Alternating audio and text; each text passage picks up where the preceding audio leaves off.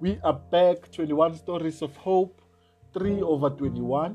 The title is Miss C unedited version, written 28 March 2020. Miss C, she came into my life at a perfect time.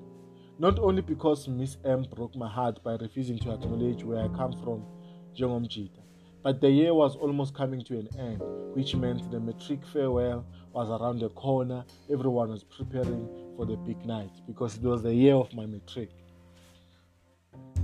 Classmates who came from a well financial background were telling us how expensive their outfits are going to be, and some were telling us about the shoes and suits they are going to import for the big night. Honestly speaking, this created anxiety and frustration for me because I knew very well where I come from and that my mother can't afford even a shirt for me, and Missy was always there to reduce my frustration and anxiety. Every day after my afternoon classes, I would meet with her and we would take a walk while expressing feelings and motivating each other. Missy was a perfect fit for your homeboy.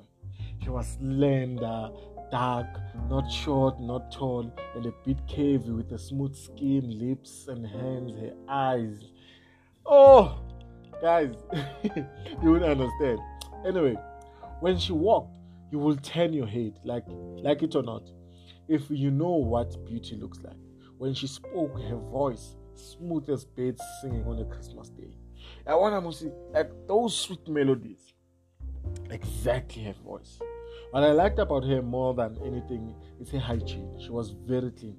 Some nights she would sneak me in her house and still force me to take a bath before I jump into her bed, regardless of me taking a bath before coming to her house. So it was a bit frustrating, but anyway, I think what I enjoyed more than anything with Missy is the way she made love to me. Let me break it down for you in 3 words: sexy, slow, spontaneous.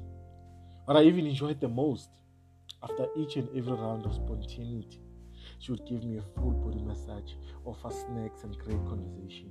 It feels like yesterday, in fact.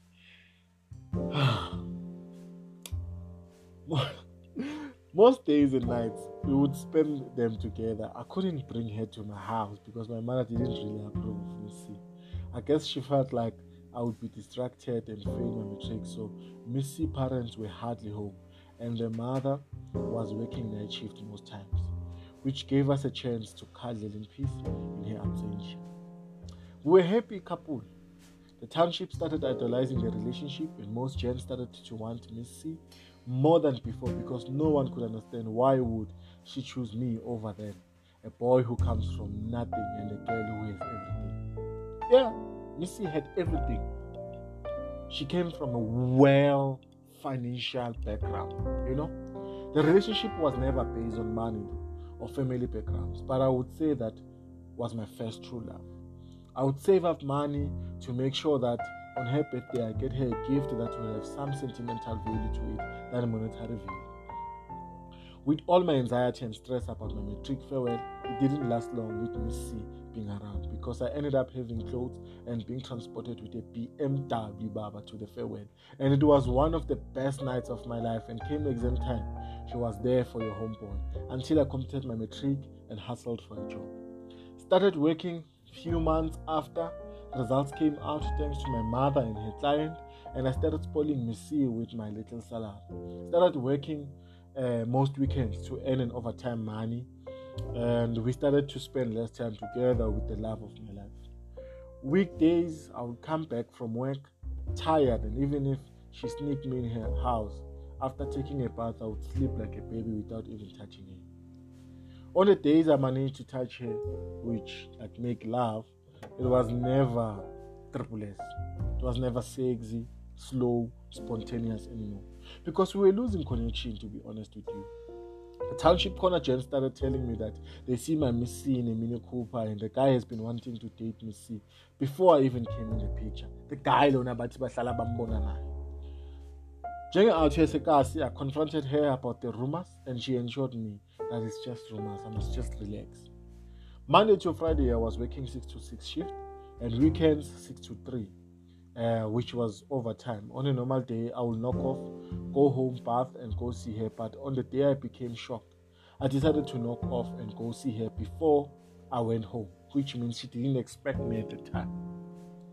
When I was approaching her house, the Mini Cooper that the local corner gents paparazzi was telling me about, it was parked outside. I called her as I approached the house. She didn't pick up her phone. And then as I was about to call the fourth time, she jumped out of the car, hugged me and gave me a kiss and said, "We have to talk." Shocked as I was, the guy drove off. Okay, now I'm distracted. The guy is driving off. Now she's giving me hugs and she's saying we must talk. I don't know what's going on, you know? She started telling me how bad she feels about what she is going to tell me, and I must just know that the only reason she was talking to that guy is because she has been trying to talk to me, but it's either I'm not available due to work or I am tired to listen. Ewan, this girl. Anyways, she says to me she thinks that she's pregnant, and that gave her so much stress to a point where she can't even focus at school. We condomize whenever we make love. But one night the condom busted and I pulled out, but she missed the periods. That was the trick part of it. When she said that, I forgot about the Mini Cooper guy and started stressing about being a father.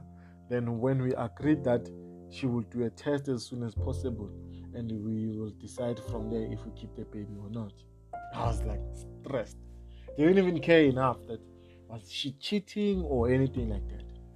Few days went by without constant communication, and one weekend I decided to not go to work, but to go see her and face the possibility of having a baby on the way and solve it.